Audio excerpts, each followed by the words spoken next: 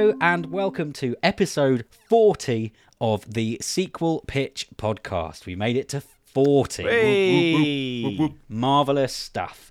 My name is Drew Toynbee. I'm delighted to be hosting after winning last week's episode with special guest Mike Bithell. And we are delighted to have another special guest back with us again this week. But first off, before I introduce our guest, I'm going to say hello to my regular co-conspirators, Andy Henry. Hello. And Ross Harmston. Who are you going to call? Ooh. Not you. Oh. And I'm sorry about that. But also joining us in kind of our rotating fourth chair at this point while Matt is still on paternity leave is returning very special, lovely, wonderful guest, Em from Verbal Diorama. Hey. I don't mean to debarge in. Hey. Nice. Very, very nice. I've been wanting to use that literally since I saw this movie. Yay! So, Em, it's been a while since you were on for The Mummy. How are you doing? How are things? It's not actually been that long. Let's be honest. We were saying this before we started recording, that it's literally been like, I think, a month. Yeah, pretty much. Yeah. Like maybe It's actually slightly not been over. that long. So yeah, I feel like I'm taking over a little bit, aren't I? But you know, it's all good. You know, ain't no bitches gonna hug no ghosts.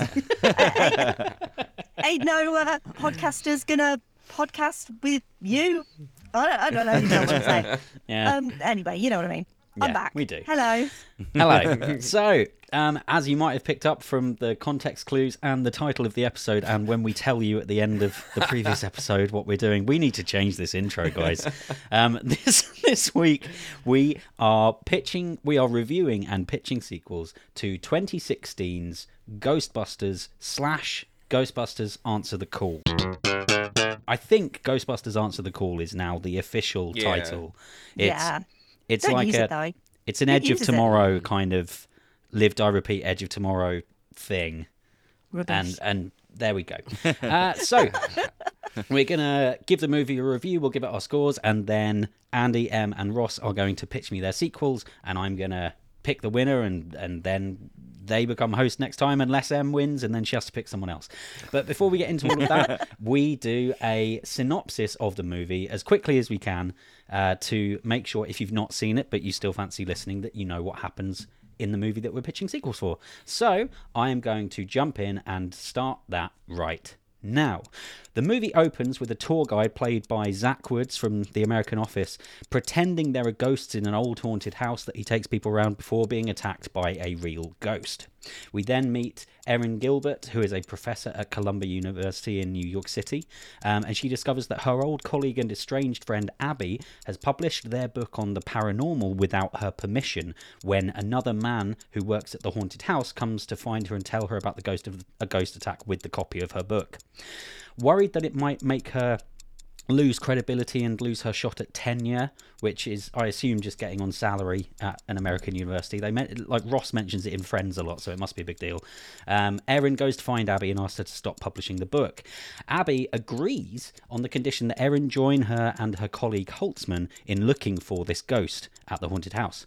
They go there and do in fact find the ghost. It spews up ectoplasm all over Erin, and they video it all and they put the video online with Erin shouting that ghosts are real. This immediately gets her fired by Charles Dance because she has no credibility anymore, and Abby and Holtzman also get fired from their job at the sort of rubbish science institute because the guy says he forgot they were still actually employed there, which I thought was really quite funny.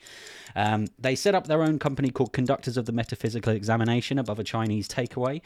They build technology to track ghosts and catch them, and they hire Chris Hemsworth as big, beautiful idiot Kevin as their receptionist. Then a subway worker, Patty, encounters a creepy guy and a ghost in a subway tunnel after a crazy device goes off, and gets the team. They go to try and catch the ghost, but they fail, and then Patty joins the team and gives them a hearse they can use for transport, and it's Ecto-1. We then discover that the creepy guy Patty saw is making the supernatural events happen. He's an occultist. He's called Rowan. He wants to attract the ghosts to end the world, and so he's making the devices to do it. He plants a device at a concert, and it makes a big demon that flies over the concert, and the Ghostbusters actually catch it, and they bring it back, and then it kills Bill Murray for some reason. And then the mayor says to them, look, we can't pretend that you're real. We have to make it look like you're frauds, even though we know that you actually aren't. So the Ghostbusters realise that Rowan's planting the devices on ley lines so they can work out where he's planting the big device, but then he uses it to electrocute himself. They then realise this was his plan all along so he could become a ghost. He comes back and possesses receptionist idiot Kevin, and then takes over the whole city, makes the police do a dance number, makes a bunch of ghosts, but the Ghostbusters show up, use their awesome cool new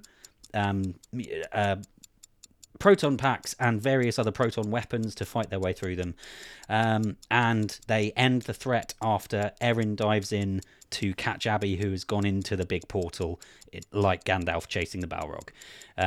And then they pull them out and everyone's happy. And despite the city being still really interested with the supernatural and the Ghostbusters are heroes, the mayor's office says that publicly they can't acknowledge that it's real because that would be crazy. And they're saying like everyone had a mass hallucination. But they agree to secretly fund them so they can afford to get the iconic firehouse. They build more equipment, and then kind of post-credit scene-y, we see Patty hear the word Zool. And that is the end. So I'm going to start ladies first. Ladies for the Ladies Ghostbusters. What's your sort of top level thoughts about this movie? Well, this is a movie that I have a lot of time for, and I appreciate that is not the popular opinion on the internet. However, I really enjoyed this movie. It is a movie that has flaws. I would never say it's perfect. I feel like it simultaneously wants to embrace its Ghostbuster heritage and also ignore its Ghostbuster heritage, and it doesn't quite know. It's almost like it doesn't quite know how to walk the balance between those two things. Because in one scene, it's you've got Bill Murray, and then in another scene, it's trying so desperately hard to be its own thing.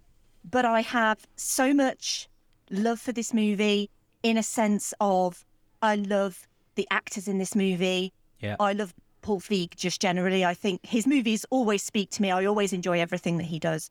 And I think this is a lot of fun. And I think it got a hell of a lot of just general kind of flack, but also some seriously spiteful vitriol for absolutely no reason.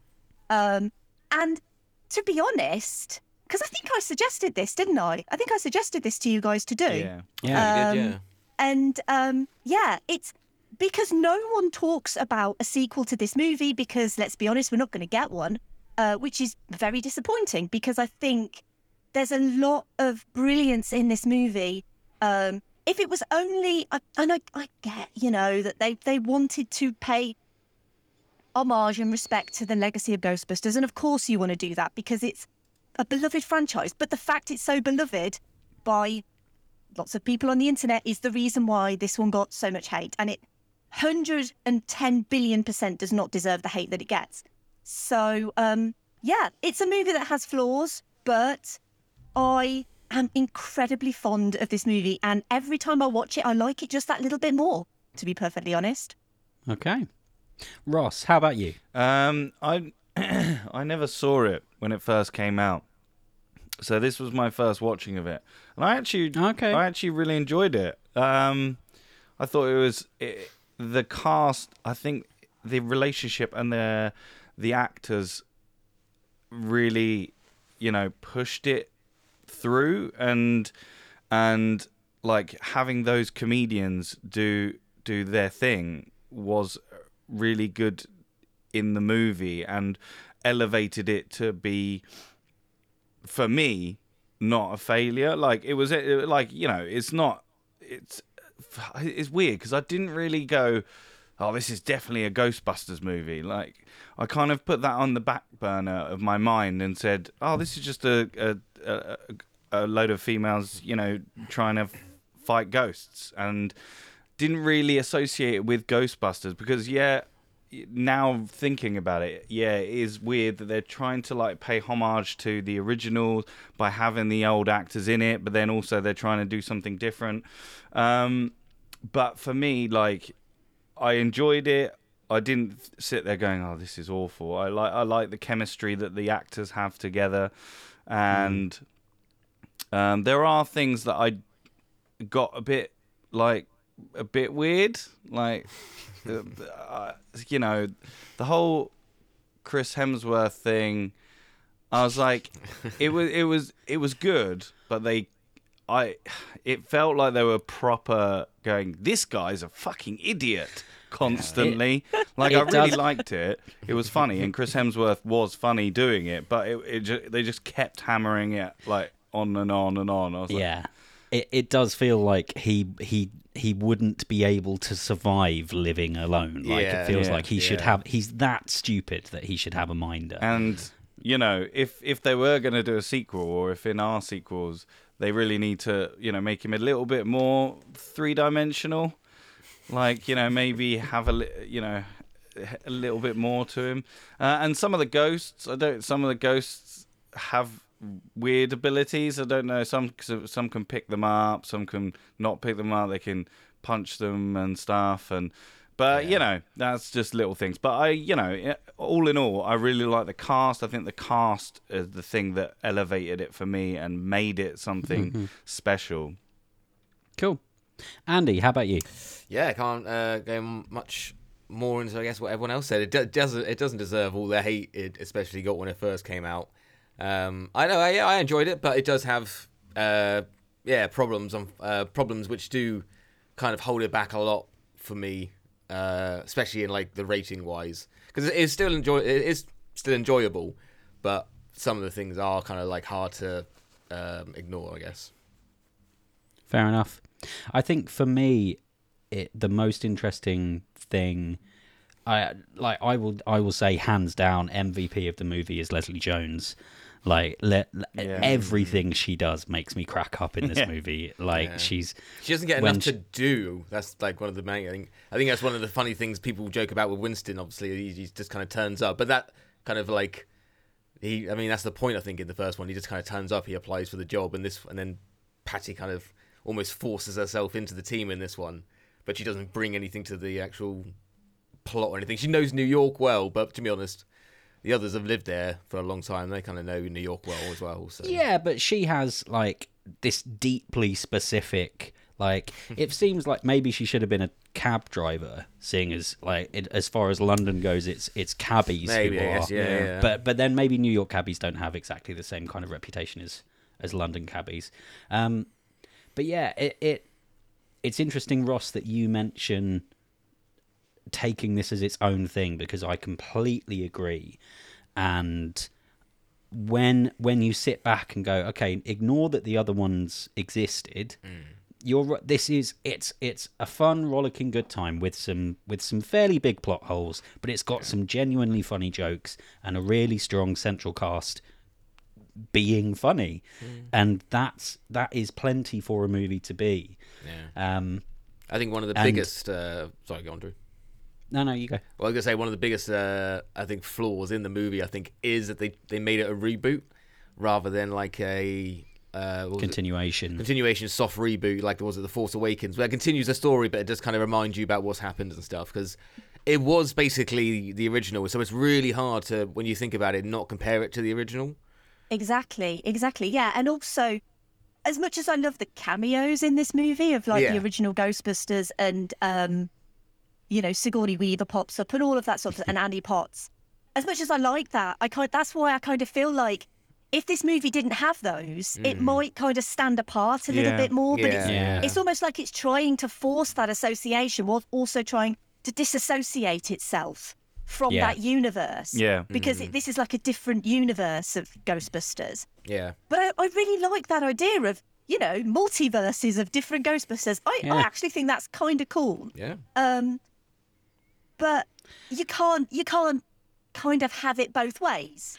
Yeah, unless you're DC It probably, at the moment, unless you're Warner Brothers with DC movies, and then you can just be like, yeah, this is a different universe, and you get a universe, Matt Reeves gets a universe, everyone gets a universe. I think that's the problem, isn't it? But that's now, not in 2016. I think 6 years ago. What the fuck? This movie's 6 years old. I think that's the problem, isn't it? That maybe it's probably to do with the IP of Ghostbusters and the production company thinking that they need to have them in the reboot, maybe and then it's probably out of the director's hands. Maybe I don't know. Who knows? Well, it wouldn't surprise me if part of it was the creatives being like the first film. I have a huge soft spot for Ghostbusters 2, but that's because it was the one that I had on tape as a kid. I didn't have the first one, so that's probably why.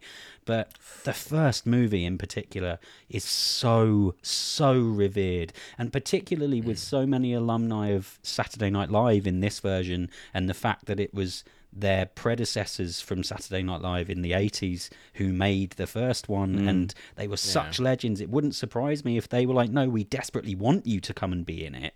We want you to come on set because we want to show you that we respect what you did, and that we don't want to pretend yours didn't exist.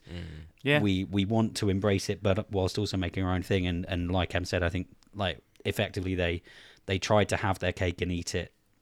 Yeah, but they choked at the same time, and it didn't quite work in that front. It's interesting that Andy, you mentioned The Force Awakens, because my biggest thing was very similar to my experience with The Last Jedi, which was I showed up and sat down to watch The Last Jedi at a midnight screening, and I sat down like, oh my god, Luke Skywalker, my character Luke, is back, and he's going to have lines, and he's going to be a badass, and he's going to have his green lightsaber, and he's going to save the galaxy, and it's going to be amazing.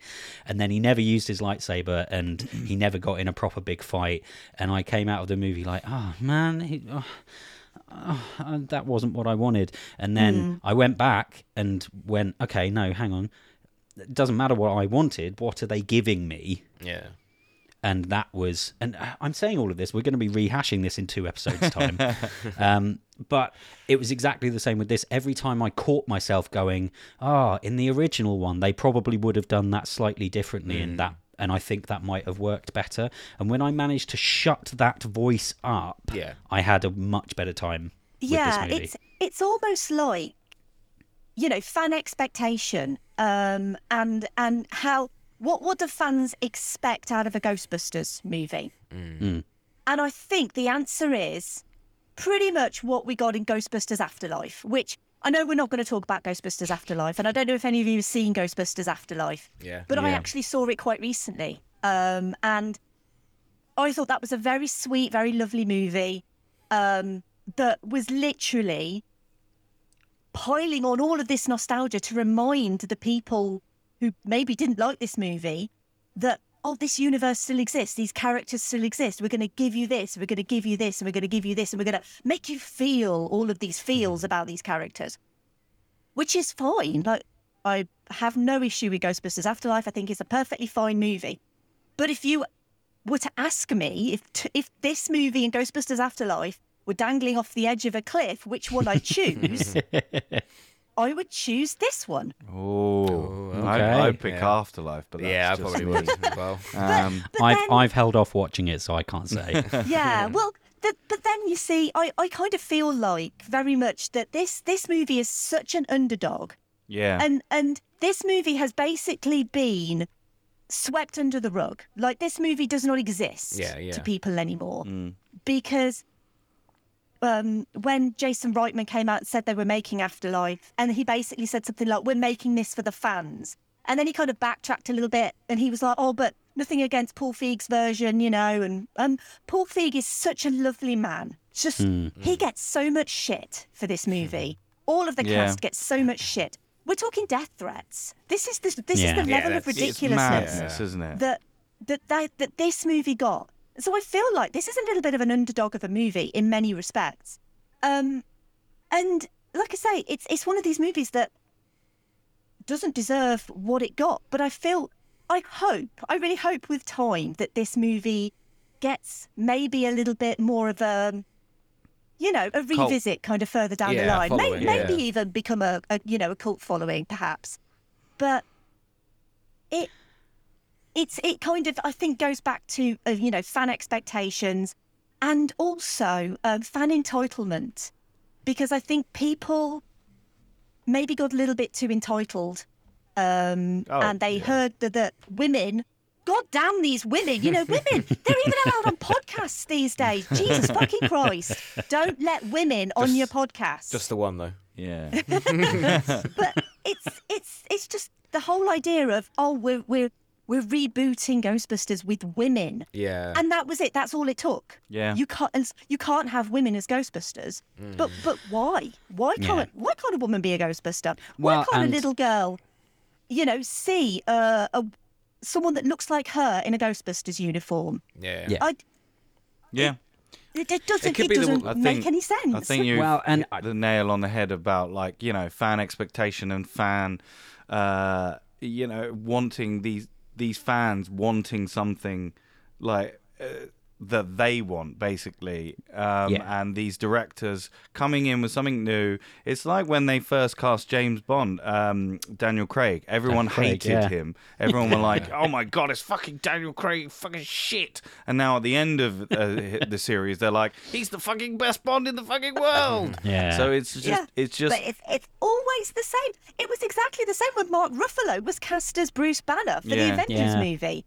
And you'll notice as well, because I actually tried to find this, I remember several articles basically saying about how Mark Ruffalo would be the shittest Bruce Banner ever, all of that sort of stuff from back in the day. All of those articles don't exist anymore because people have basically realised that Mark Ruffalo is the best Bruce Banner that we could probably ever get. And so all of those old articles are gone now, miraculously. Until Ed Norton shows up in Multiverse of Madness. Oh my god.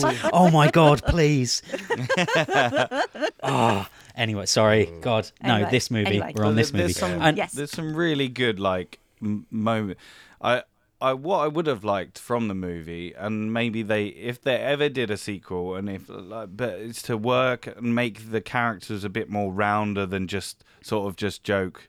Do you know what I mean? Yeah.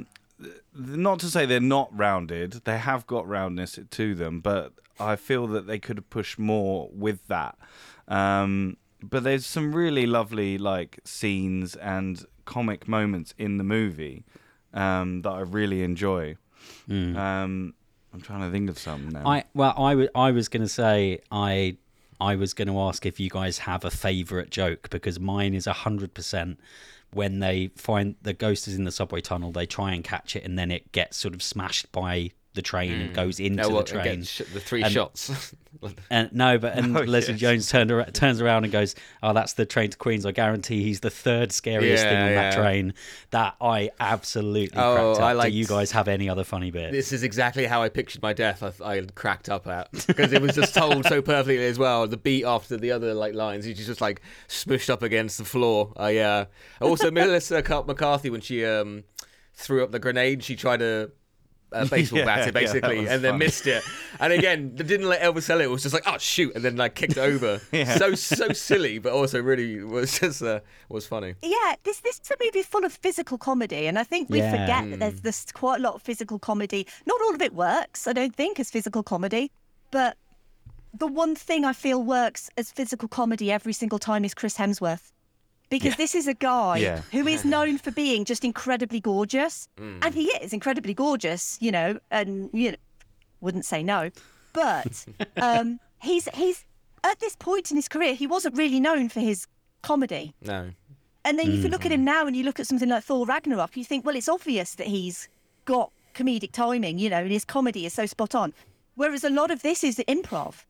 And when you're up against seasoned SNL people who... are known for their improv. Someone like Melissa McCarthy can say something funny on the spot. And Chris Hemsworth comes in, and he comes in with things like when he just rubs his eye and there's no glass in it. Oh my god. And the other one where it's really loud and he covers his eyes, which I love. But my favourite of the whole movie is the whole Mike Katz thing. He's like, can my cat come and stay? And she's like, oh, I've got a really bad cat allergy. I'm afraid your cat can't come. And he's like, no, but, he's my dog. He's called Mike Hat. And he's like, no, his full name's Michael Hat. And it's just. And then he says he lives with his mum anyway. So. Yeah. And Chris Hemsworth is brilliant. My favourite character in this movie is Holtzman. I never knew. I love Holtzman. And I never knew who Kate McKinnon was. I didn't know who Leslie Jones was either, to be fair. But I didn't know who Kate McKinnon was. And now I know who Kate McKinnon is. If there's a movie with her in, it's something that I instantly want to watch because I think she's phenomenal in this movie. I love the character of Holtzman. Holtzman speaks to me, I think, as a bit of a weirdo. But I have a very particular fondness for Holtzman. My laptop that I'm talking to you on now is actually called Holtzman. So the sister went into the system, changed the name of my laptop. My laptop's called Holtzman. So there you go. That's how much I enjoy this movie. I named my laptop after a character. Yeah. Fair enough. And Ross, have you got a favourite funny moment before we move on to our scores? My one was the grenade one was really good. I thought it was funny. Yeah. And just Kevin in general. The only thing I don't like about Kevin is why he's such an uber strong ghost at the end. Like, why being, like, when Kevin turns massive right at the end. Why does he turn massive at the end? Answer me that. Kevin doesn't not turn Kevin, massive. but like... Yeah. Why does Stay Puft Marshmallow Man physically manifest? It's a great shot when it's smashing out of the building, but why is that ghost interacting with the movie is not consistent with stuff, and that's fine for a screwball comedy. Like it felt like they were rebooting Ghostbusters by way of specifically channeling John Belushi. That's what I felt like. They were just like, what's our inspiration for this movie? It's what if John Belushi had been alive when they made the first one, and how bananas would that have been? So let's do our scores. So I'm going to go in reverse order from when we gave our thoughts. So actually, I'm going to go first and say that I am going to give this a 3.75 potatoes, tomatoes lines from Kevin out of 5. I think it's got some really good chuckles, and I would recommend that people watch it. But it's an entirely personal thing. This is not a objective commentary on the movie, but my score is 3.75 because the lack of consistency with the ghosts and a few other things, and Kevin being too stupid to have lived to be in his 30s. Well. It didn't quite work for me, but there is still a great deal in here that I really, really like. Let's go. Andy, what's your score? Mine is... I'm going to go 3, actually. I'm going to go straight 3, because I do recommend... definitely with, like... It's a problem with reboots, especially reboots and... or just reboots, basically. Put getting the other movie out of your mind. If you go in, with an open mind, I think you will enjoy it a lot more. The thing, like, what I noted down, which I think really affected the film a lot, was the editing.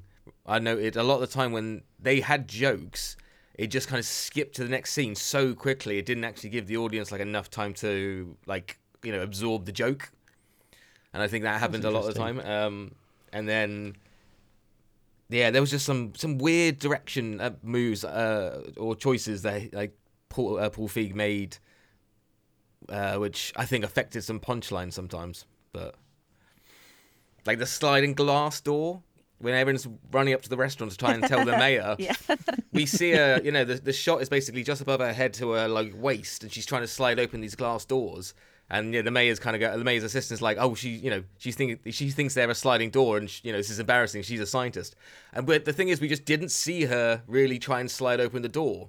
If we had like a big wide, not obvious. If we had a big wide shot where all the restaurant was looking at her, kind of going up and down these windows, and it's a ridiculous thing, someone trying to slide open the door, and we just didn't see it. I think so. things like this. Also, fuck Fallout Boy. Oh, I can't believe we didn't get on this. It's awful, isn't it? Oh, it's terrible. I can't believe we didn't even talk about that song. It's so bad.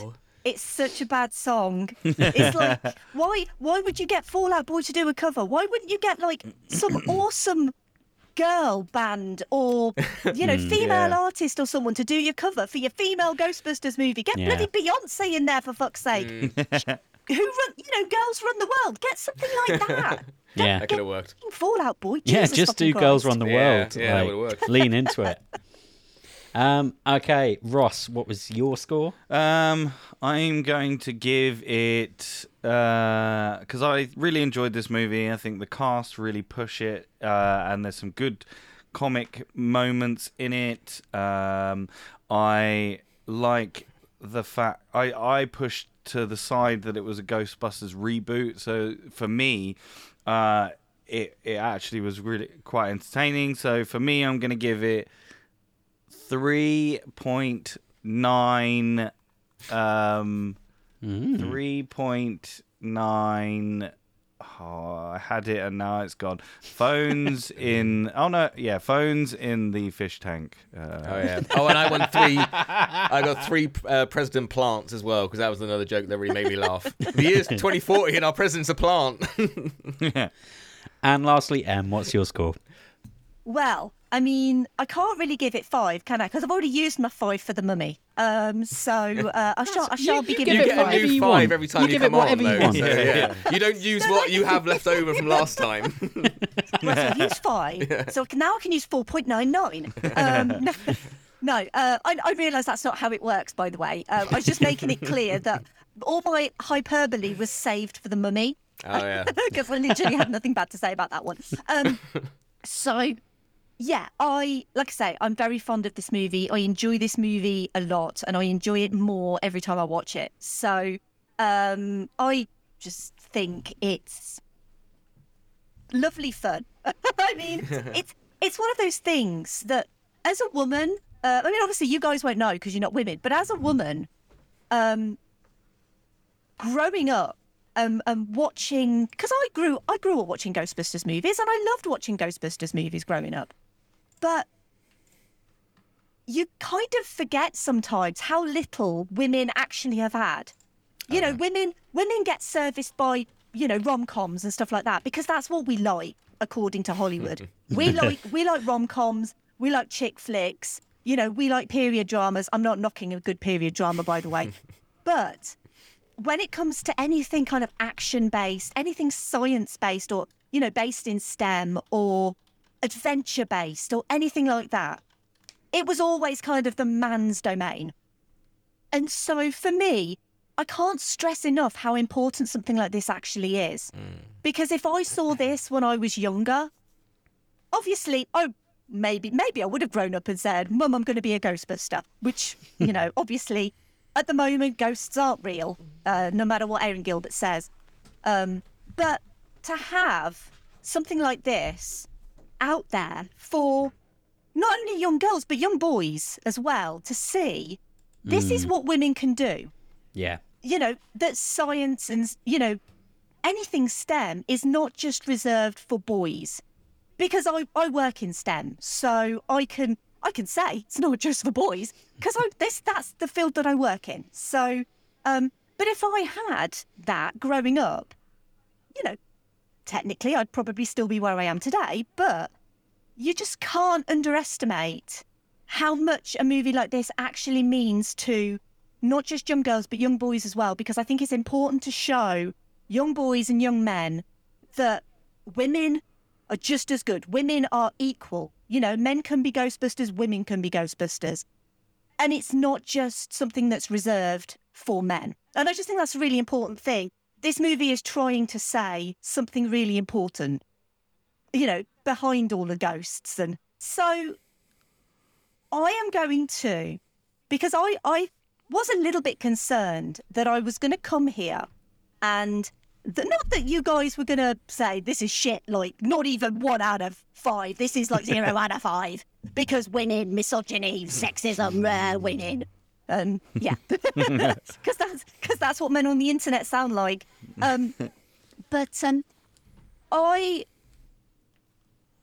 I do have maybe a slight bias towards this movie, and I'll fully admit I'm biased towards a lot of things, and I like movies that feature women, and I like movies that give women a chance to shine, and this movie does, despite its flaws that are, quite obvious.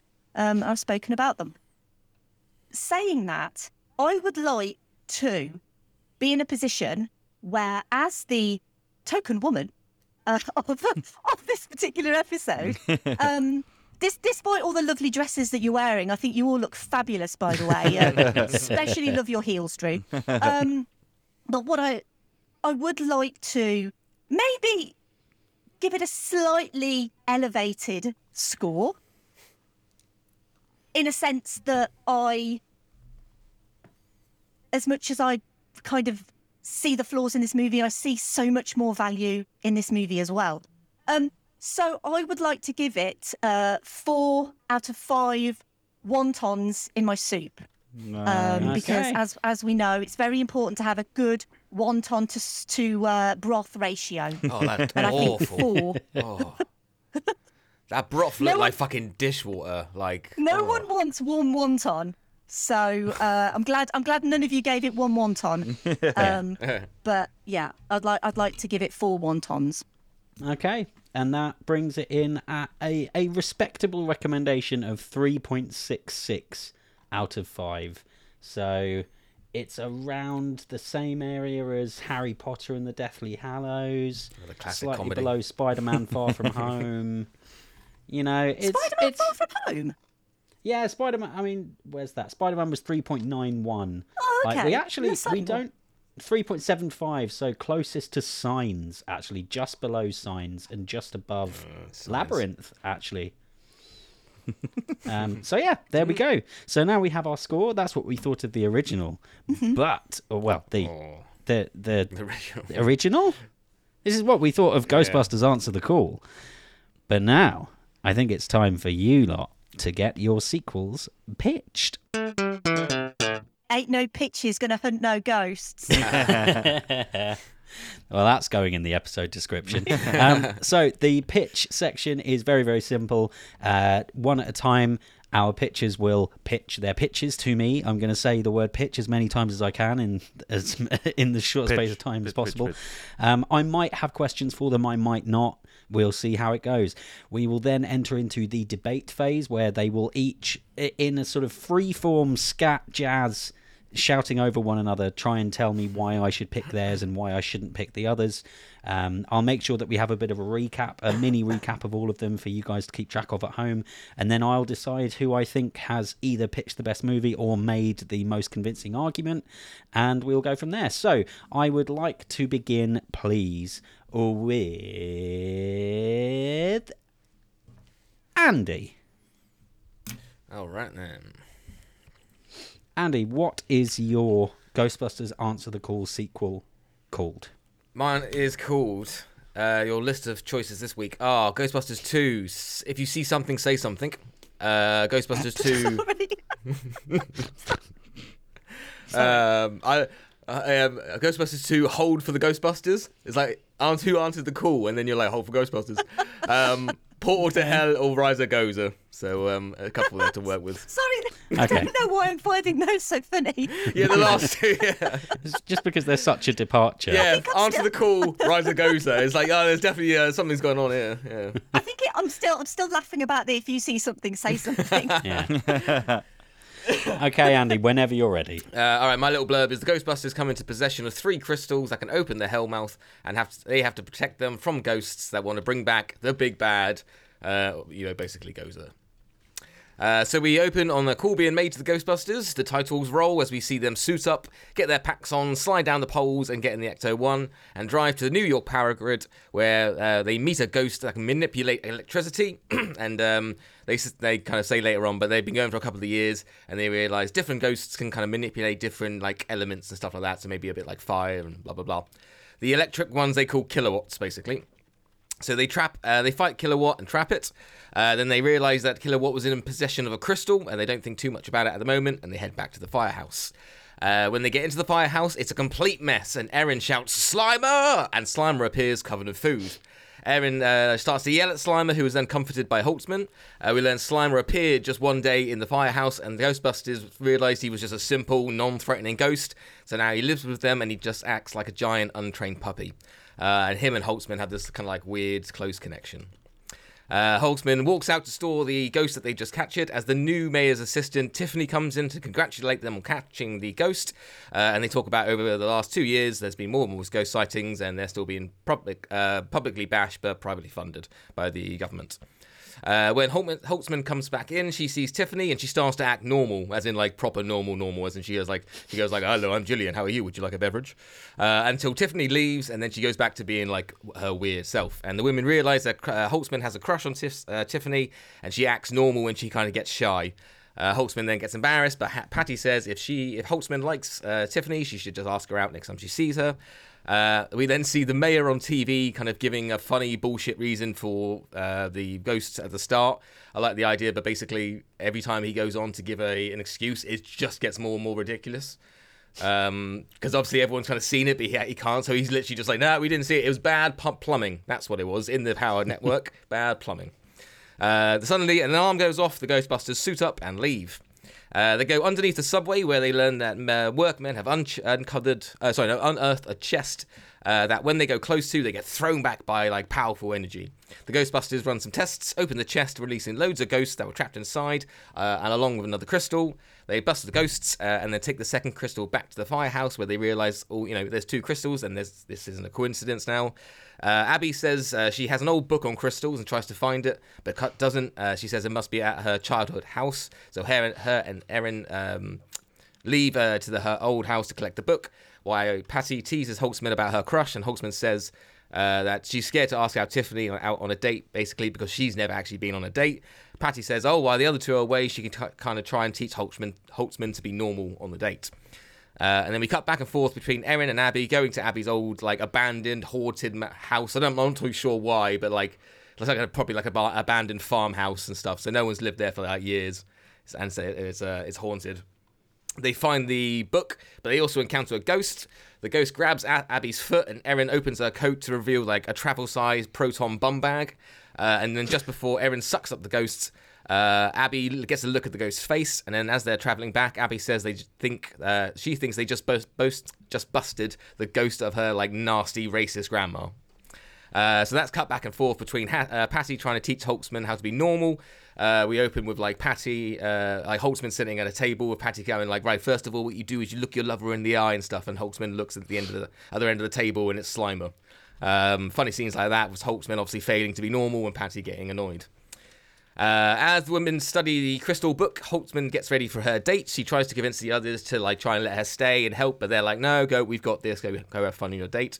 The date starts awkwardly, but it starts awkwardly as Holtzman tries to put in place the teachings that Patty tried to teach her earlier, but Tiffany reveals that she's weird in her own way and just tells Holtzman to be herself. There's a spark, the 2 smile, and then they... there's a spark and the 2 smile. It was Erin, Abby, and Patty are looking through the crystal book, and they realise basically there's 3 crystals, and if they're brought together, it can open the Hellmouth, and shit will happen. The Ghostbusters then get a call about a ghost at the New York harbor. When they get there, the divers reveal that they found ancient pirate treasure on a sunken ship, and they show him the 3rd crystal. We then have a big fun fight scene where the pirates from that ship come up as ghosts with a ghost ship. They steal the crystal and they sail through the town on their ghost ship as the Ghostbusters chase them in Echo 1. Back at the date, things are going well, and the pair go to hold hands, but then Holtzman sees like the ghost ship coming, and it crashes through the window, takes out all the windows, because, yeah, it can affect physical things, I guess. It happens in the first one. Holtzman grabs Tiffany, dives to safety, and then some of the pirate ghosts are trailing behind the ship and start attacking the restaurant goers. Holtzman puts her purse down on the ground, and like the suitcase scene from Iron Man 2, she kind of like unfolds her purse into like a proton pack, and then starts busting ghosts, looking like really like awesome in front of Tiffany. It could either be like shot normally, or we could have like slow motion funny like smoke from nowhere appearing and stuff like that. The three in the car drive past and tell Hawksman to get in, and Tiffany, she tells Tiffany that she needs to go to work, but she had a very nice time and she hopes that they can meet again. Hawksman goes to leave, but Tiffany grabs her, turns around and gives her a kiss, and Erin and Abby in the car kind of coo and ah, and Patty says, yeah, that's sweet and everything, but we have a ghost pirate on the loose and we need you. So Hawksman gets in the car and they leave. Back at the firehouse, Slimer is messing about and just accidentally lets open the trap holding Abby's grandma. The grandma scares Slimer, who flees, and then she sees the crystals and she knows that they can basically bring back Gozer. She steals them, brings them to the pirates, and then we have the big end Act 3 fight. The Ghostbusters have to defeat the pirates and Abby's grandma. I'm not too sure how much of a bother Abby's grandma is, if she's actually going to be super powerful or just like a nuisance. I think a nuisance would be quite more funny. But the pirates are like the big bad. As the portal slowly opens and stuff, maybe they play like hot potato with the crystals, so it kind of slowly opens and then closes and opens and closes to give him a bit more time. Slimer finds Holtzman because he wants to become comforted by her, and then ends up getting in a fight with the ghost captain's ghost parrot. We see two ghosts fly out of the portal and a dark creature start to rise. The Ghostbusters try to use their proton packs, but the creature's too strong. They realise if they ionize a roller coaster near a nearby amusement park, it should attract a big enough lightning bolt that could send the creature back down the portal. Big scene basically where they do that, they bust the grandma and nearly all the pirates, but they're outnumbered and can't like push the button or do the final bit of their plan. They think all was lost, but then Slimer appears and pushes the button or saves the day and stuff like that. The creatures push back down the portal. The Ghostbusters get the rest of the pirates and then separate the crystals, closing the portal. And we end in the firehouse. Erin and Slimer are now friends because Slimer's like saved the day. Holtz is with Tiffany, and Kevin is there. He's been there the whole time. He's just not relevant to the plot in this movie. And then we see the TV, on the TV, the mayor's there again, another excuse about pirate ghosts, and he's like, you sound crazy, pirate ghosts, what are you fucking talking about? The Ghostbusters have a big chat about, obviously, these three crystals could open the Hellmouth and who should be in charge, and they're like, who's better hands than our own? And then we end, but then we have a mid-scene, or mid-credit scene, where the mayor is working late. The mayor is working late at night, and an elderly cleaning lady comes in and starts to like clean up around him.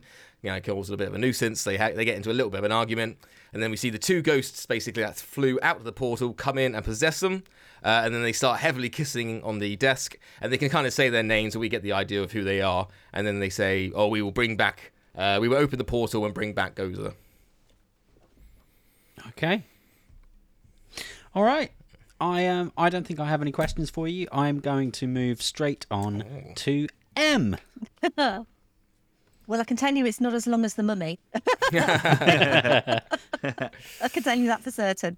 Okie dokie. So, M, what's the title of your Ghostbusters sequel? So, I'd actually changed my title kind of at the last minute because it was...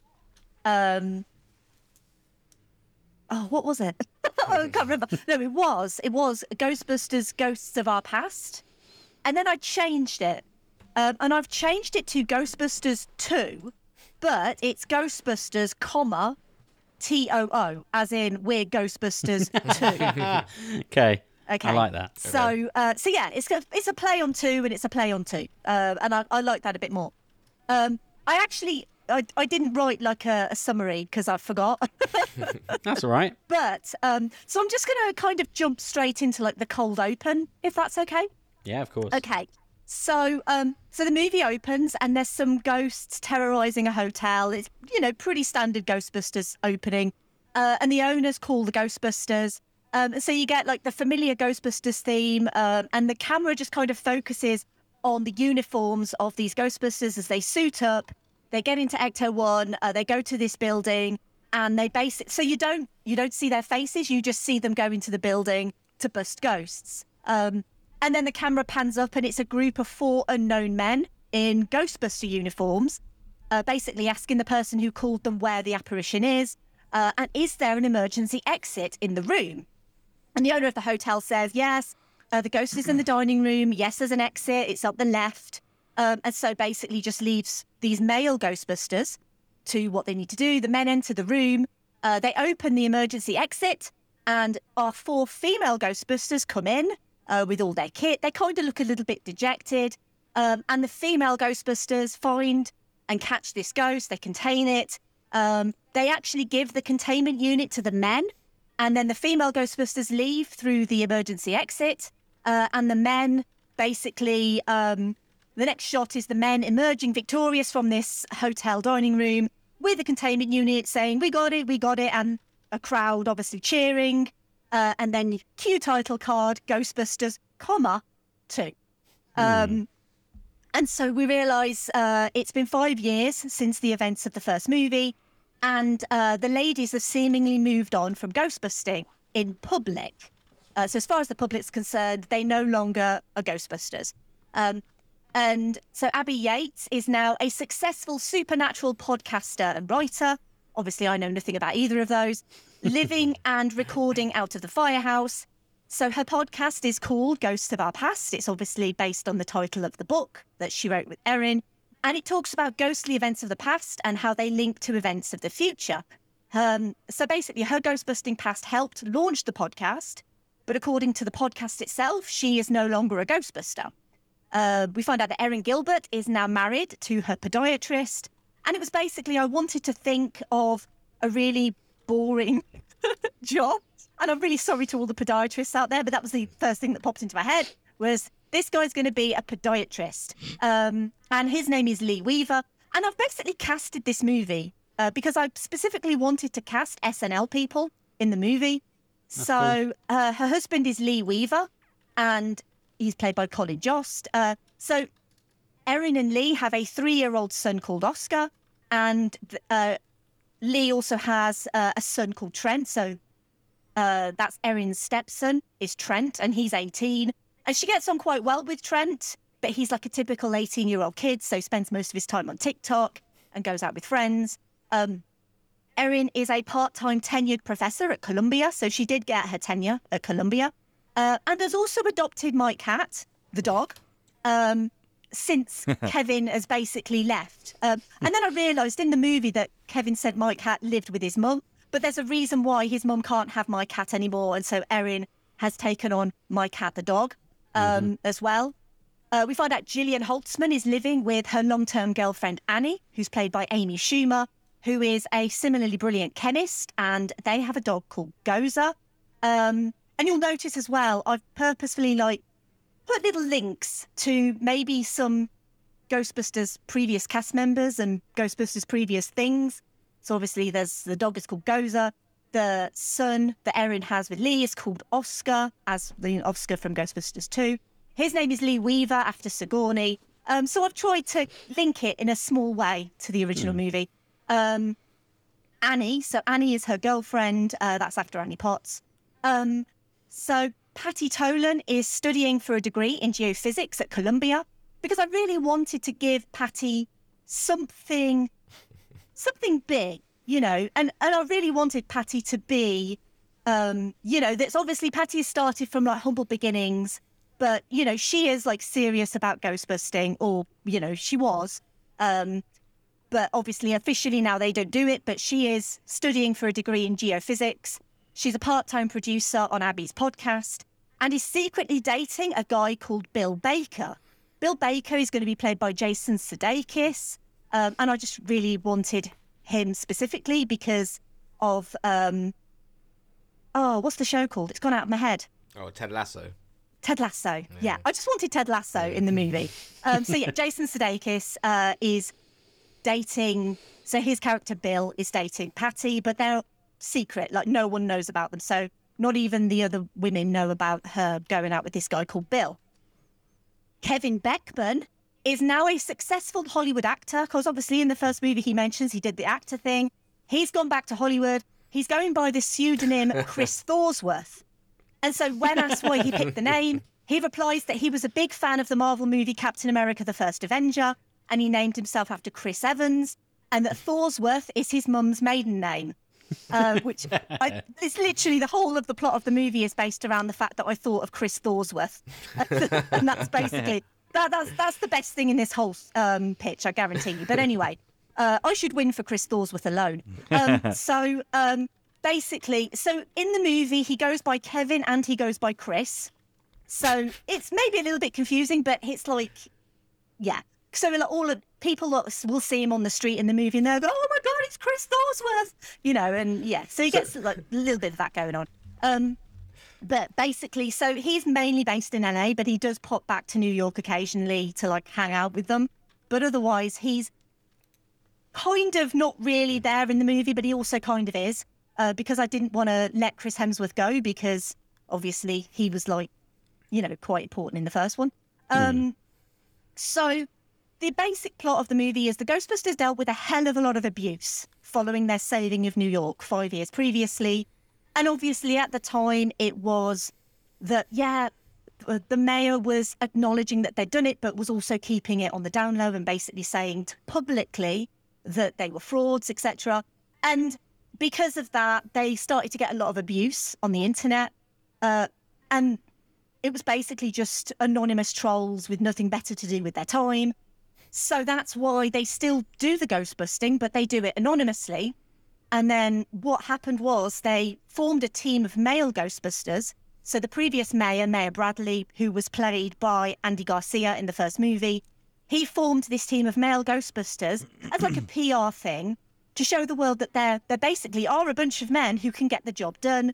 And this appeases the internet trolls because they realise that men are actually doing it and not women, or they think men are doing it.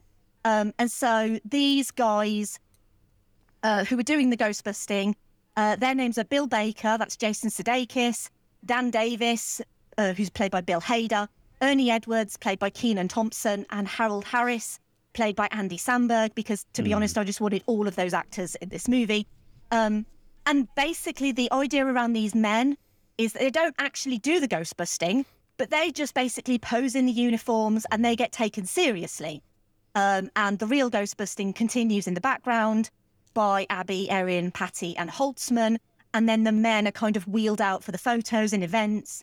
And Mayor Bradley basically explains that they need these guys for the PR, that women are never going to be accepted as Ghostbusters, and it's best for everyone that the status quo continues. And that's the reason why these men exist. I'm getting quite winded. I'm getting quite excited about this. So what also happens is Mayor Bradley loses his re-election campaign and is replaced by, dun dun dun, a female mayor. So the new mayor is Rachel Reitman, and played by the exquisite Maya Rudolph, because of course I want Maya Rudolph in this movie. And Mayor Reitman disagrees with the stance of hiding the female Ghostbusters and basically decides to reintroduce the team with this huge PR event. She retires the all-male team, and this basically starts another chain of abusive online messages and hate.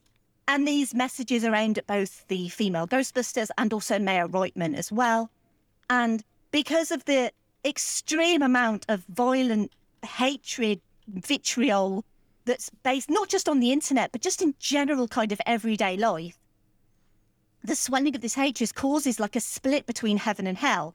And basically all of these like vengeful, hateful ghosts can kind of come through this split into the real world. And these ghosts and spirits are basically fueled by violence and like mean comments and spite. And what this also does is we're going to find out in a little bit about, in the plot of the movie, it's gonna come about that there's these two chaos demons called Behemoth and Leviathan. And they are creatures created at the beginning of time and destined to bring about the end of days. And it turns out that Abby's done an episode on her podcast, because literally anyone who hosts a podcast will always say, I've done an episode on that. And Abby has done an episode on the legend of Behemoth and Leviathan, and describes that the end of days was prophesied to take place on the day when man truly turned on itself. And it's basically all this stuff about like chaos demons and stuff like that. And I just like the idea. And then what basically happens in the movie is these vengeful spirits that kind of come through this split between like heaven and hell, sort of like purgatory, really, I suppose is what you'd call it. They actually start to possess humans. And what they do is they possess humans that have, the hatred and the spite and the meanness within them. And then they can basically possess them. And the humans kind of become not like zombies, but so they are like real, but they're also like ghosts as well. And they kind of take on like this kind of weird, like ghostly form, but they are actually people. But I didn't want to call them zombies because they're not actually dead. The people aren't dead. They're just like possessed people. And because obviously this stuff's happening, Holtzman decides to adapt a new type of proton pack to extract the spirit without harming the humans, because they realise that the proton packs that they've got, if they fire them at a human, then they're going to kill the human, and they don't want to do that. And obviously these people that are being inhabited by these spirits are the very same trolls that are, you know, rude and misogynistic and just generally really spiteful and hateful. So we get like Holtzman cracking a few jokes about, do we have to keep them alive, etc., etc. And then what happens is, obviously the male team has basically been disbanded. And, you know, we've also got like Patty, you know, Patty is still sleeping with one of these male Ghostbusters. So they have like a connection there with Patty. And the male and female teams of Ghostbusters end up having a heart-to-heart. And so the women are annoyed that they do all the work and get no credit. And the male team are fed up with not having the necessary skills to be able to actually bust ghosts. So I thought it'd be quite cool to have a montage, because everyone likes a montage. Even Rocky had a montage. And so the female team train up the male team in this montage so that the men and the women can work together to fight this evil. But as a byproduct of the possessions, it makes the trolls no longer anonymous. And previously, supposedly good people, both male and female, are outed as these spiteful internet trolls, including, so we basically thought, well, let's get some characters in who are, you know, turn out to be internet trolls. And Erin Stepson-Trent turns out to be one of these trolls, and also Maya Bradley as well. And at this point, Kevin, aka Chris, because he goes by both, he arrives in a Ghostbusters suit to help out, and he sees people being possessed.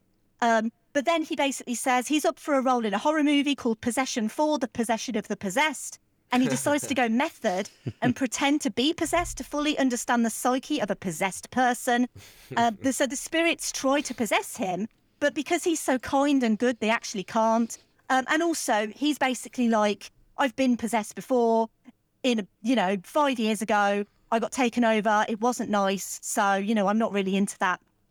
And so basically, Kevin takes on like as many of these evil spirits as he can, because he's so good and kind and sweet that they literally cannot get near him. Like, he's like almost got a barrier because he's so, he's an idiot, but he's a sweet idiot, So yeah, he's got this barrier against these kind of evil spirits. And he basically goes about and he starts like destroying all of these like evil spirits, and they all kind of start leaving these people. And then I thought it'd be cool to have a nice ghostbusting montage where all the Ghostbusters, so you've got the male team and the female team extracting these evil spirits from the humans. But despite all of this like spirit cleansing, the prophesized return of Behemoth and Leviathan looks like it's going to happen. And Holtzman's devices are reading off the chart. But they don't know where in the world they'll surface.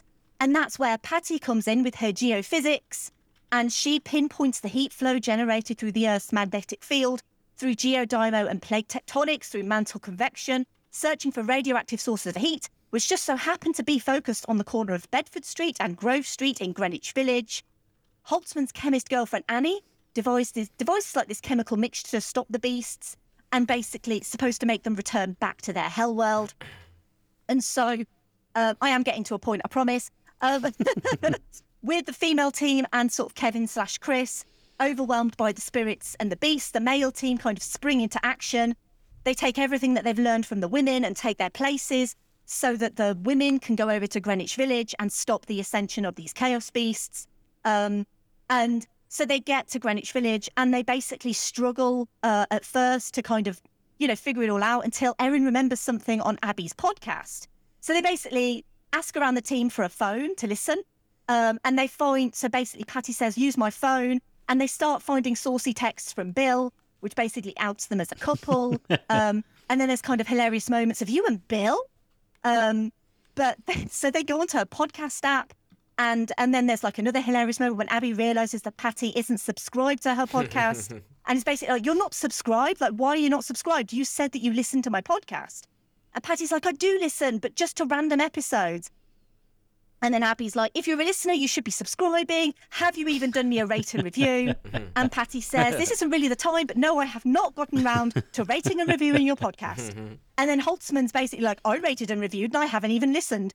And then it's like, thanks, Holtz, but why haven't you listened? And it's just it's a nice little back and forth about subscribing, rating and reviewing and listening to your favourite podcast. Because, yeah. Anyway, so they eventually download Abby's podcast, and Abby basically makes sure to hit subscribe and give it a 5-star rating while she's at it as well. And they find that episode 157 of Ghosts of Our Past. And the guest is Dr. Barrett, guest voiced by Sigourney Weaver, but uncredited, talking about the Achilles heel of Chaos Beasts. And basically, this legend says that if you actually hit them in their heels, then it's supposed to basically return these beasts back. It's a bit stupid, I grant you, but, you know, it's one of those things. And so they basically use this new proton pack equipment that Holtzman's created, and the beasts kind of start to rise, and they basically hit them in the heel, and then the beasts basically go back in. So literally these beasts don't do much. It's just basically some expensive CGI that's literally on screen for, like, I don't know, 2 minutes, but it's going to look really pretty. Like, it's going to be, like, you know, I want to say pretty. I mean, like, you know, disgusting, dirty, filthy, ugly beasts. Yeah, of course. But there's not going to be, like, much destruction because there's already, like, quite a lot of destruction going on just generally. And there's going to be, like, loads of, you know, zombie-ish people. But also, when humans are, like, possessed by the ghosts, that's going to be, like, loads of practical effects and makeup. So I don't want to rely too much on the CGI in my sequel. I want to do lots of practical effects and lots of, you know, really good practical makeup to kind of show that the ghosts are in there. But yeah, so basically, Behemoth and Leviathan, they don't rise. It's not the end of days. It's not the apocalypse. The beasts end up returning back to their earthly domains to emerge another day when man decides that it's going to turn on itself, but not today. And then obviously with Manhattan in a mess, the people surround the male Ghostbusters and they're all like, yay, Ghostbusters, yeah. And the bill basically says that it wasn't them. It's all the women. They knew what to do. They're the ones who, like, trained them. It basically grabs Patty, gives her a bit of a kiss, and it's all really nice. And because they're both outed now as together, and it's all really nice. And basically the female team get their moment in spotlight along with Mayor Reitman. And then the film ends with Patty graduating from college with a degree in geophysics, Abby's podcast being bought by Spotify for several $1 million, Erin having a heart-to-heart with Trent about misogyny being bad, and they make up. Holtzman and Annie get married, and then Annie basically becomes Annie Holtzman, and everyone jokes that there are now 2 Holtzmans, and Jesus Christ, how could we deal with 2? Everyone basically ghostbusts together, and ghostbusting is no longer seen as purely a man's thing. And then you get this nice little scene with some children visiting Ghostbusters HQ. We see them all being represented in ghostbusting form, and how important the representation of gender is, as well as introducing kids to careers in STEM.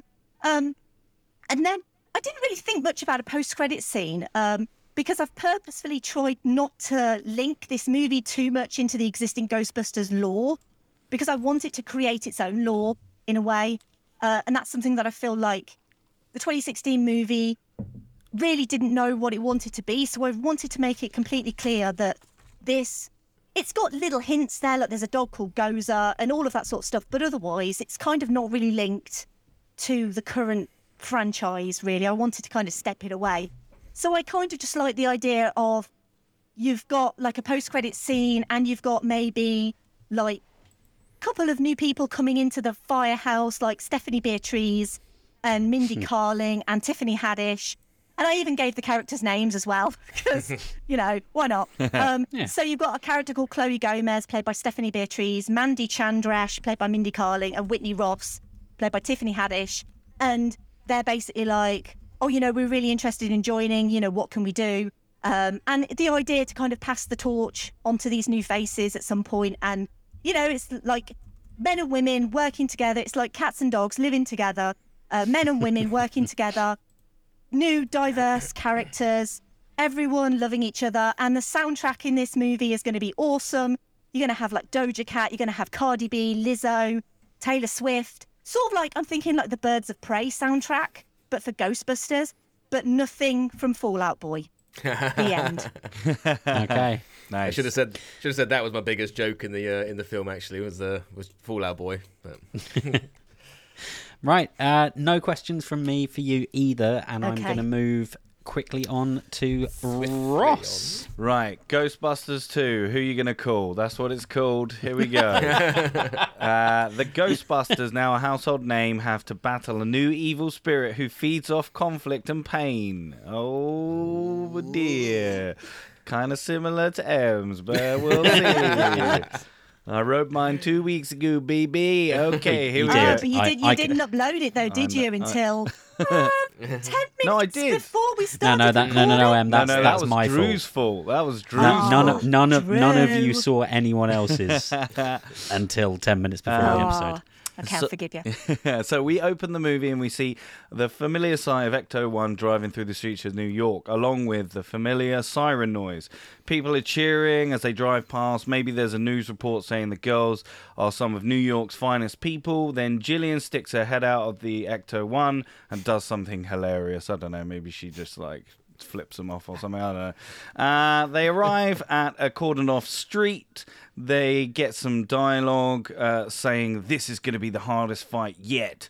Proper building it up more and more. Then as they step out of the Ecto-1, we see the place that he needs to go is a pet store. As they are about to step in, the music builds to a crescendo. Then suddenly Kevin arrives on a really crap-looking bike with a hand-painted Ghostbusters logo on his overalls. They ask him why he's late, and he replies, I was getting meat. And they look at him strange, and he continues, yeah, because you said meat at the pet store. Anyway, they have a back and forth. It's on brand. Yep, see? Always. Yeah, anyway. They have back and forth enter. Next scene is the girls trying to capture some ghost of evil pets. So insert some hijinks around the pet store. And it ends with them seeing the ghost of a hamster. They think it's cute and it will be easy to catch. Then all of a sudden it grows really massive, and they have to get it. And anyway, they manage to catch it and return home. They have some character banter between each other, and we find out that Kevin has got a replacement for when he's out on call, because he's actually joining the girls out on call. And in walks, it's Liam Hemsworth, and we get more funny reactions from Erin. Cut to the University of Columbia. We see Charles Dance, character Harold Fillmore, walking around the halls of Columbia at night.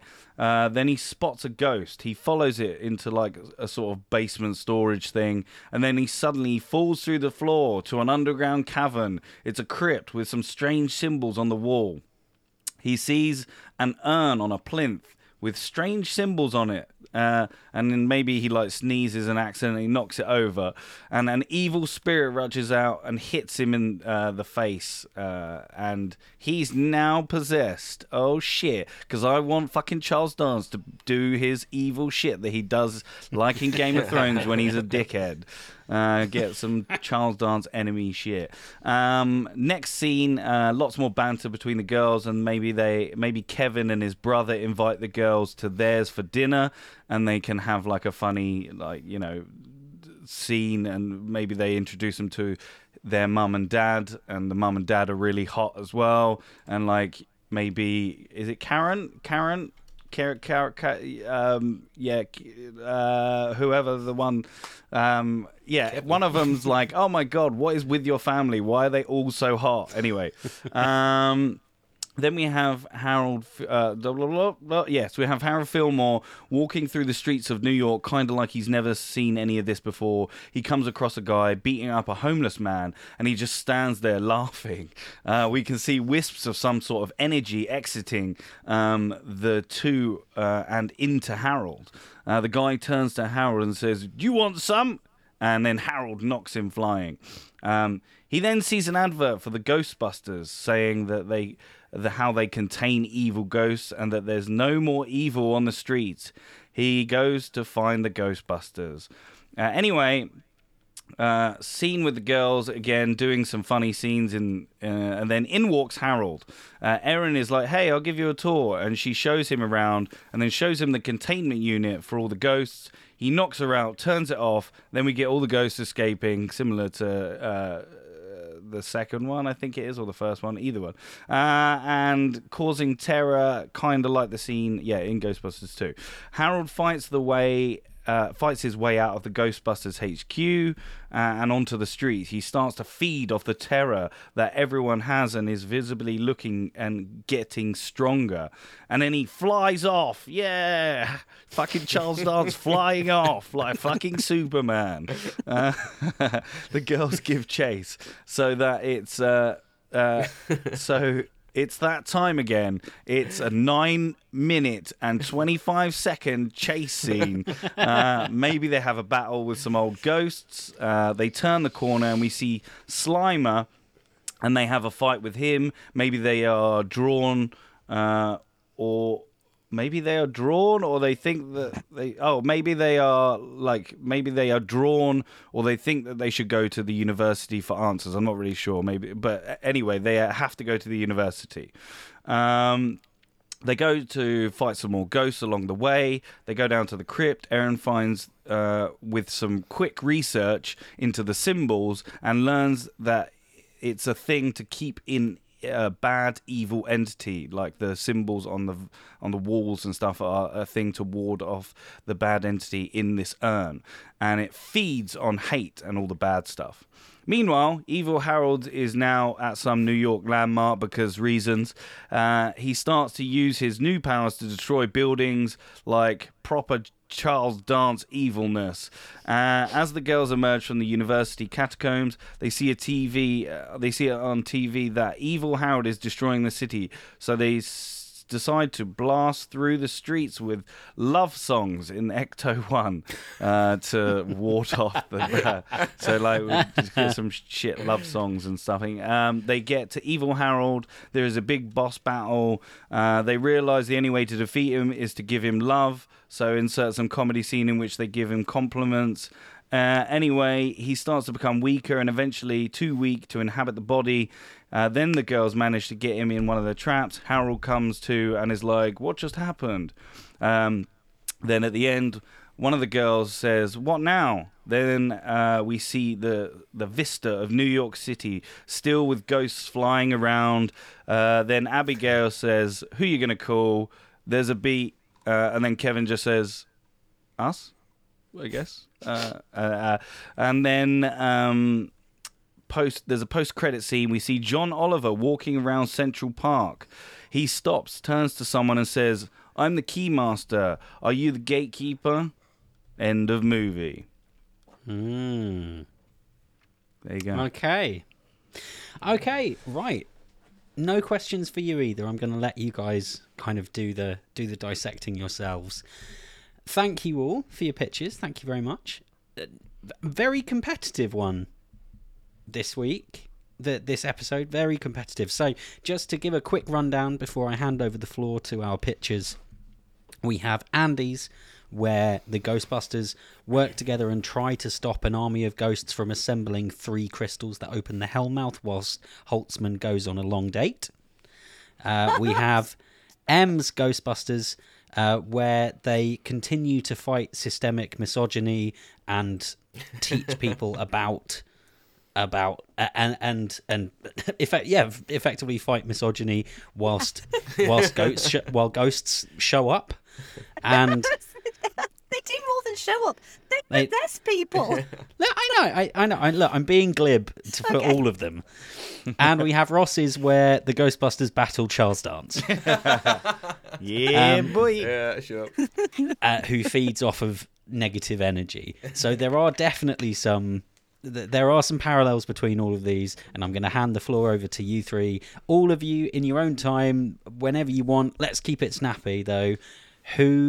Just pick mine, Drew. Just pick mine, yeah, because I've got Charles Dance doing what Charles Dance does best, and that's being evil. And he's got a weird, but like thing about crystals and the Pirates of the Caribbean and this weird book on crystals that they managed to read, and these crystals in this book that I've got are just the plot MacGuffin that I need to solve. And the racist grandma as well, should probably not have that in there. M's, yeah, it would be lovely to have M's if we could afford every single American comedian in the entire world into her pitch. So that's why you should pick mine, because mine's the best. Boom. Well, obviously you don't have to cast who I've suggested, like, for this movie. No, you put it in your pitch. You put it in your pitch. Yeah, I put it in the pitch. But it's up to the casting director to choose the right person. Late. It's just a suggestion. Too late. You came to the director with the cast already. If that casting director doesn't want, like, Jason Sudeikis, I'm not going to be all like, no, I really must have Ted Lasso in this movie. If she's like, no, we don't want Ted Lasso, he's too expensive. Yeah. You did say in your pitch, though, you needed Ted Lasso. You were like, I'm going to get Ted Lasso. For the purposes of the people listening, I'm thinking that we need someone like Ted Lasso in this movie. Because isn't he just like the loveliest, sweetest guy in the whole entire world? He is. Exactly. Everyone loves Ted Lasso. So really, I mean, yeah, it'd be great if we had Jason Sudeikis, but if this movie gets made, if my pitch gets made, it doesn't matter if it's not Jason Sudeikis. It just needs to be a funny guy, because that's kind of the point. All of these guys in this movie, in this like new cast, doesn't matter who they are. They just need to be dudes. So let's just pick some random dudes and put them in this movie.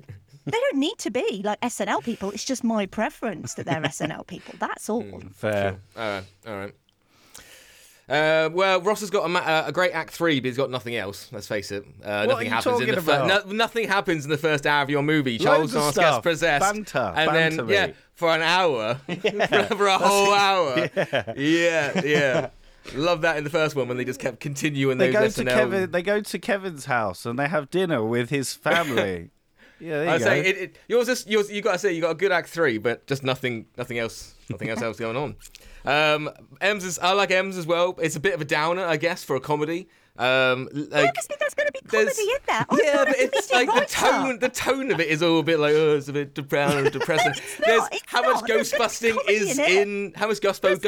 is in this like first hour as well? There's going to be. Obviously, you need to look, right. What do you guys always say? You're just pitching the movie. You're not writing the script of the movie. So you told me to bring you a pitch about a Ghostbusters movie. Obviously, there's going to be comedic moments. There's going to be like huge Ghostbusting montages and stuff. It's just a bit of a dour tone. Like that's all. Well, misogyny is a bit dour, isn't it? Let's be honest. It's not the best. It's not to be happy about. No, I like you've got a montage in. I guess you said like as well. Like so, the women are training the men during a montage. Are people still getting possessed while their montage is going on? Well, because obviously the spirits have been released, and so yes, they are. They are just so they're pumping up and stuff, and they're just like seeing all these ghosts go around, going, "Oh, in about a week we'll be ready to do this." Well, the thing is if you watch any movie with like a montage or a training scene, there's always stuff going on in the background. You just don't see it. You don't see like Rocky training for his This fight, one's the plot and everything coming up. That's the point of a montage, isn't it? You're kind of condensing this period of time into a smaller period of time. Just as the threat builds more and more up that side. Yeah, exactly. So it starts off as like a small threat, and then as more people get possessed, they're like, shit, we need to do something about this. Let's train these guys. And it's basically the fundamental thing is it's men and women working together. Instead of men versus women, it's these two groups of people coming together to fight a common enemy. That's the point. But they need to be trained.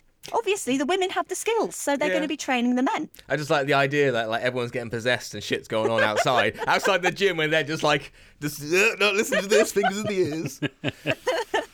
Pick mine, basically. Mine's a good Ghostbusters sequel. It's got the comedy. We don't need any more like explaining. We're not building anything up. We can get straight in with the ghostbusting. Have a good ghost story with some Pirates of the Caribbean, because everyone loves pirates. In the fucking New York Harbor. In the New York Harbor, yep.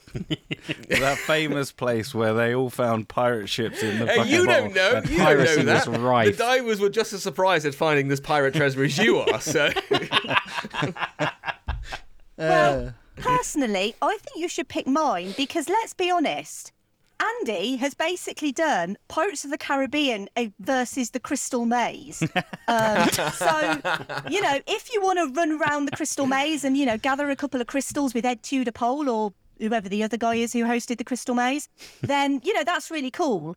But then, Ross has basically just taken, like, the plot of Game of Thrones and stuck some ghosts in it. So, and also, not only the plot of Game of Thrones and made, like, evil Charles Dance. And let's be honest, he's good in Game of Thrones when he's evil. But also nicked, basically, my idea. I didn't know you wrote evil idea. He did not know your idea.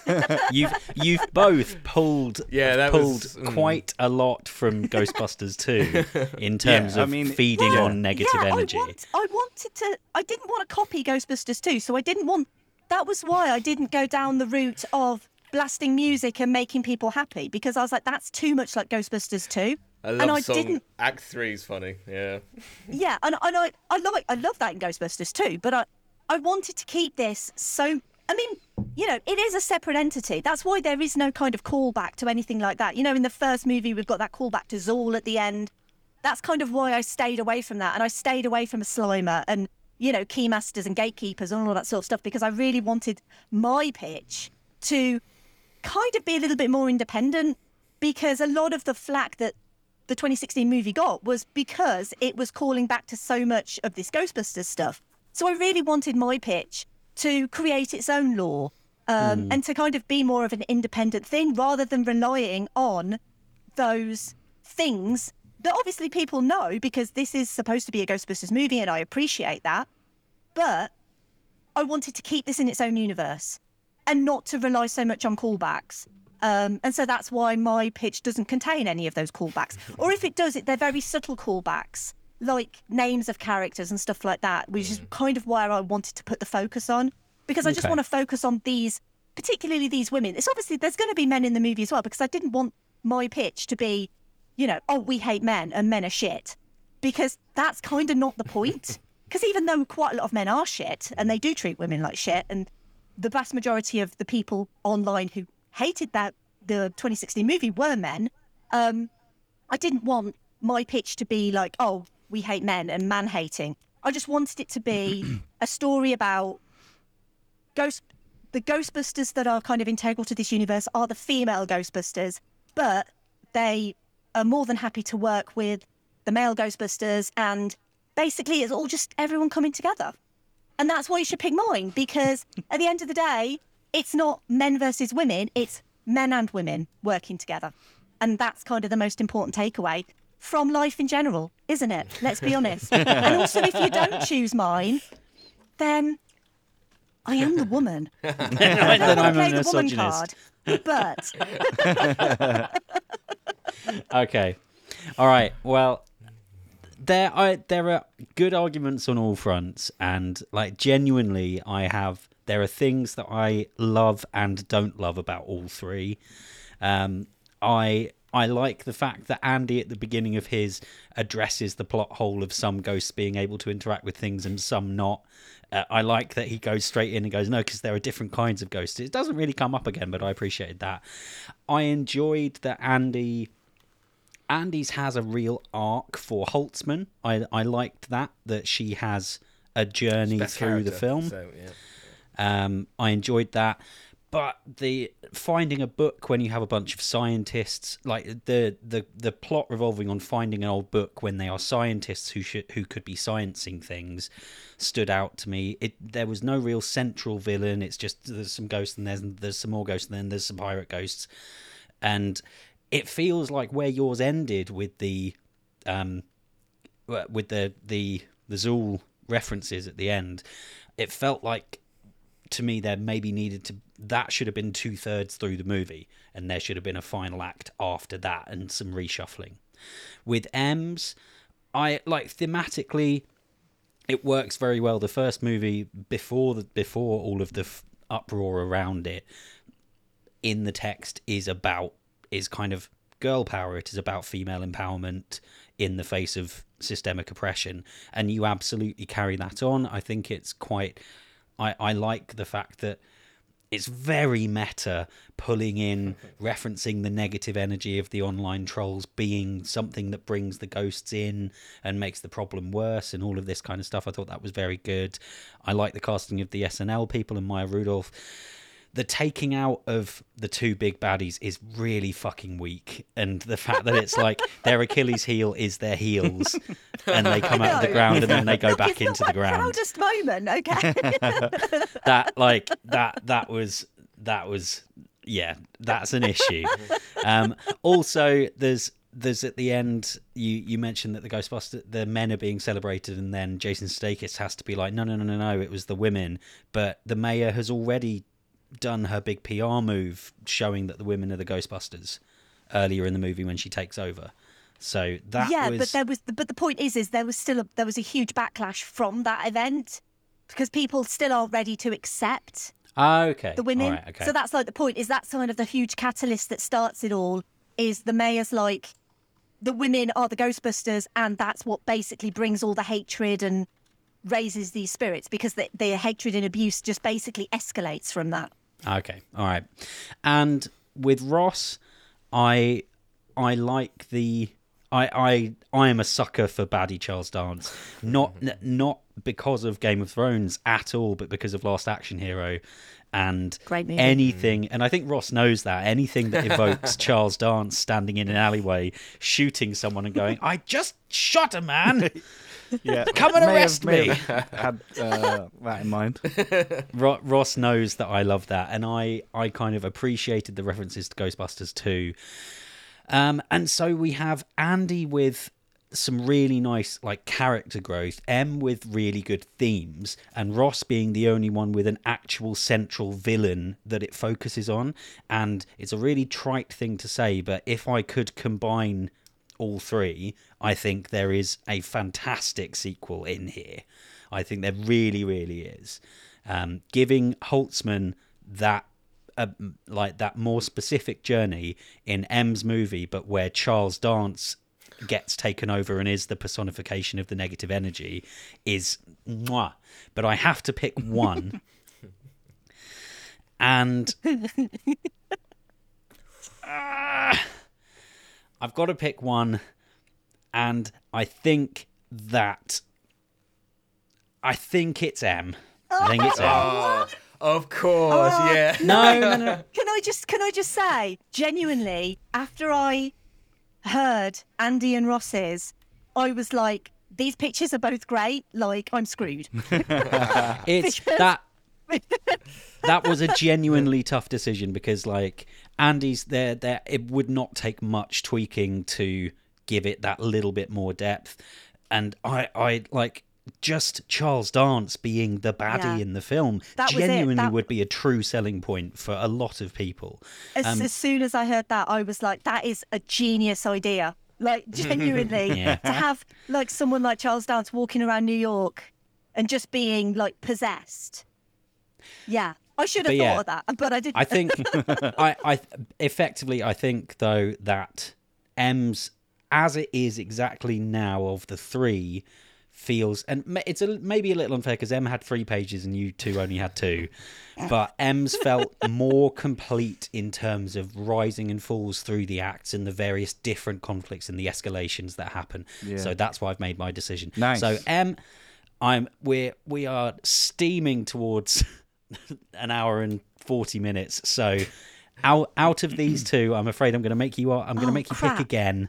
Which of these two was your favourite? Okay. Oh my God. Why is this always so hard? Okay. My gut tells me to go with Andy for the work with Holtzman. Nice. Because I really like that she's got so much kind of character arc and stuff like that. But yeah, if definitely if I could combine the two, then I would genuinely combine the two, but I can't. So can't have 2 winners. Okay. Get in there, Holtzman.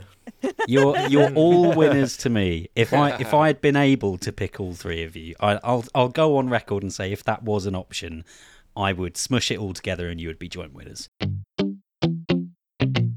that means M has won, but Andy will be hosting for the next episode. So, Andy, what film do we need to go and watch and bring you sequels for? Ooh, as the movies just come around the corner, we're all pumped for Multiverse of Madness. So we're going to go pitching our Doctor Strange 2. Doctor Who? Pictures. Doctor 2's. I like that. Yeah, and yeah, I'll put it out there. I won't mark you down if it's multiverse based, as I say, but just try and keep it more original than what we've seen or maybe know about the one that's coming out. Are we including stuff? Actually, no. We'll discuss that off. Cut that bit. All right. And hopefully we'll see how Matt is going at that point, but we are hoping, with fingers crossed, that the twins have settled in enough that Matt will be back for the next episode. But we will miss you, Matt. Yeah, we all miss Matt very much, and we are ready for him to come back as soon as he's ready. But for now, we are going to do the big sign-off. So, Em, where can the listeners find you? Right, well, so my name's Em, with an E, for every thing you want. So my podcast is called Verbal Diorama, and it's the podcast all about the history and legacy of movies you know and movies you don't. I do have an episode on Ghostbusters 2016, as I like to call it. I don't like to call it Answer the Call. And the episode that I did was with the absolutely incredible Simon Brew. He is my editor, actually. He's the editor of Film Stories. And I managed to get him on to talk about Ghostbusters. And it's such a wonderful conversation. He is one of the most brilliant men that I've ever had the pleasure of talking to, knowing. He's a wonderful person. And I genuinely can't thank him enough for all of the opportunities that he's given me. So I thought it would be nice to kind of plug the episode that he's on of my podcast. But I also do write for him. So I write bits and pieces for Film Stories. I've got a column in the magazine, and I also write articles and features online. I've actually featured this very podcast that I'm on. Thank you very much. That's how we kind of met. It is. And now I've kind of, debarged in. I'm going to use that again. Debarged in 2 times onto your podcast. But, I'm 2 for 2 now. But yeah, if people want to find me, I am at Verbal Diorama on Twitter, Instagram, Facebook. Feel free to talk to me about Ghostbusters 2016. So thank you so much for having me back. You're welcome. As well. Of course, yeah. It's not been that long ago, and I feel like I have basically forced my way in again to talk about another movie. Thanks for having me again. But I won't be back for a while. You've had enough of me now. You've had enough of me for a little bit. Absolutely not. It's just that we've been very overzealous with our slot and guest booking a bit earlier in the year, but we'll get you back when we can. Yeah. I'll come back whenever. So it's been fun. It's been awesome fun, hasn't it? Yeah. I'm not just saying that because I won. I'm just genuinely saying it has been fun. 2-time winner. Yeah. Two-time winner. 2-time.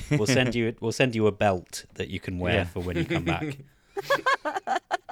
That would be quite cool, actually. I'd like a little certificate. Maybe I could put it behind myself. Display a little certificate. Oh, that is maybe something that we should start doing. But right, okay, it has been a real pleasure having you back on, and we cannot wait to work with you again. Yeah, and anytime.